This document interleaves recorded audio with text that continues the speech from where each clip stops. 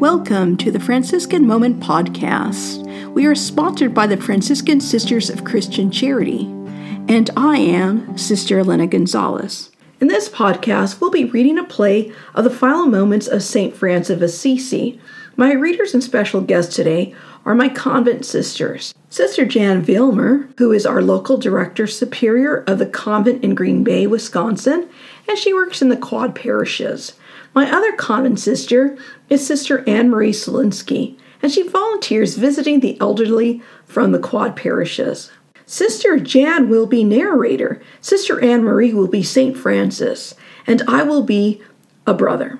This drama reading is taken from the life of St. Francis by Julian Aspire, which was completed in 1240, and it can be found in Francis of Assisi, the Saint Early Documents, edited by Regis J. Armstrong, J. Wayne Hellman, and William J. Short, published in 1999.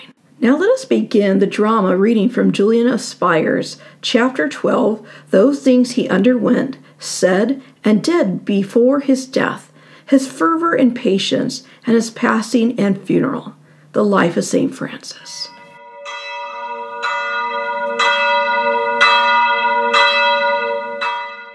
"18 years after his conversion, the Most Blessed Father Francis has been going around preaching with great difficulty through diverse parts of the world. The brothers kept trying to persuade and would beg him, 'Please, Father Francis, stay and rest.' But he refused to agree with the brothers in this matter. 'I cannot, my brothers. Let us begin, brothers, to serve God.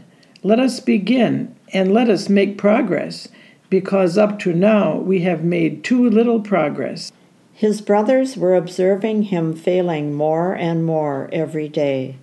As one who had given no care to the body up to this time, he longed for far better things, to depart this life and be with Christ. He carried the marks of the Lord Jesus in his body.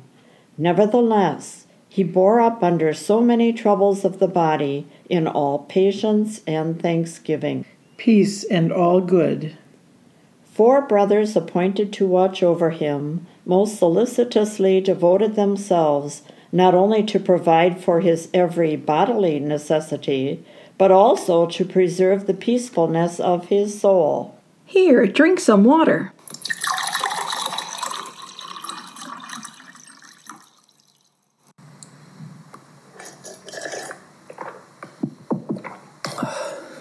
Thank you, my brother.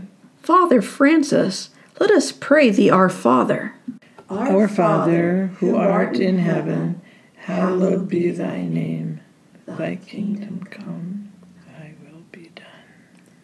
Seeing, therefore, that the last day of his life was very near, he summoned the brothers he wanted, and as had been given to him from above, blessed them one by one. The Lord bless you and keep you. May he show his face to you and have mercy. May he turn his countenance to you and give you peace. The Lord bless you. After blessing all the brothers, this he added, Be strong, my sons, all of you, in the fear of the Lord, and always abide in him, because tribulation approaches you, and a mighty temptation will be upon you. Happy, however, are those who will have persevered in the good works they begin. Then he asked to be taken immediately to St. Mary of the Porciuncula, wishing to return his soul to the Lord there, in that very place, where, first, as we have said, he had come to know the way of truth perfectly.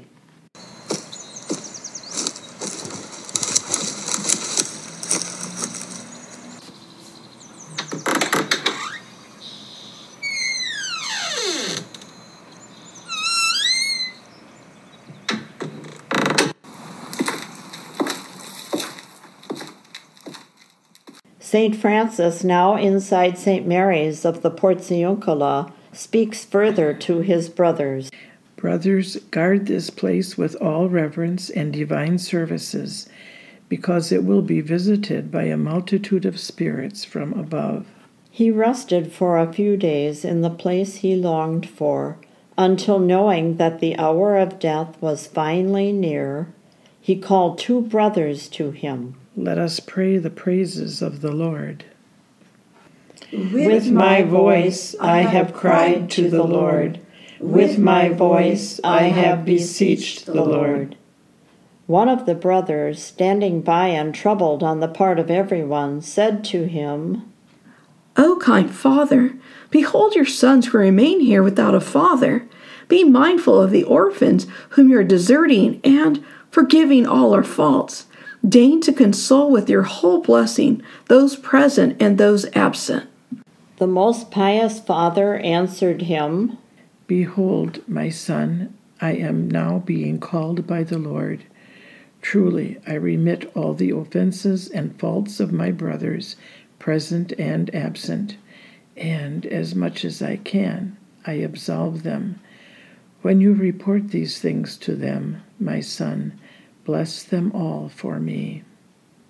Then he asked that the Gospel according to John be read to him.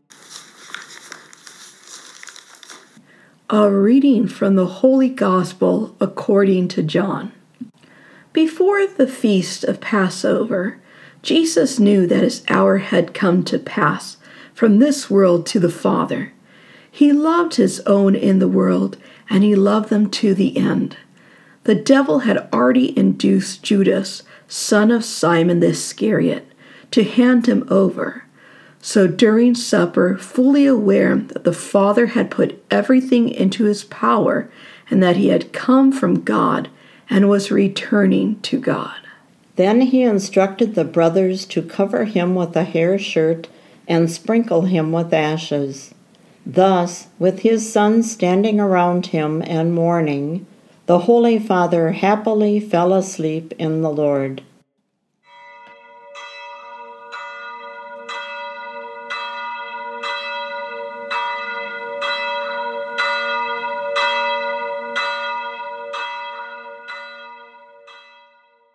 One of the brothers saw that glorious soul freed from the flesh in the form of a great and radiant star ascend directly to heaven, as though borne over many waters on a small white cloud.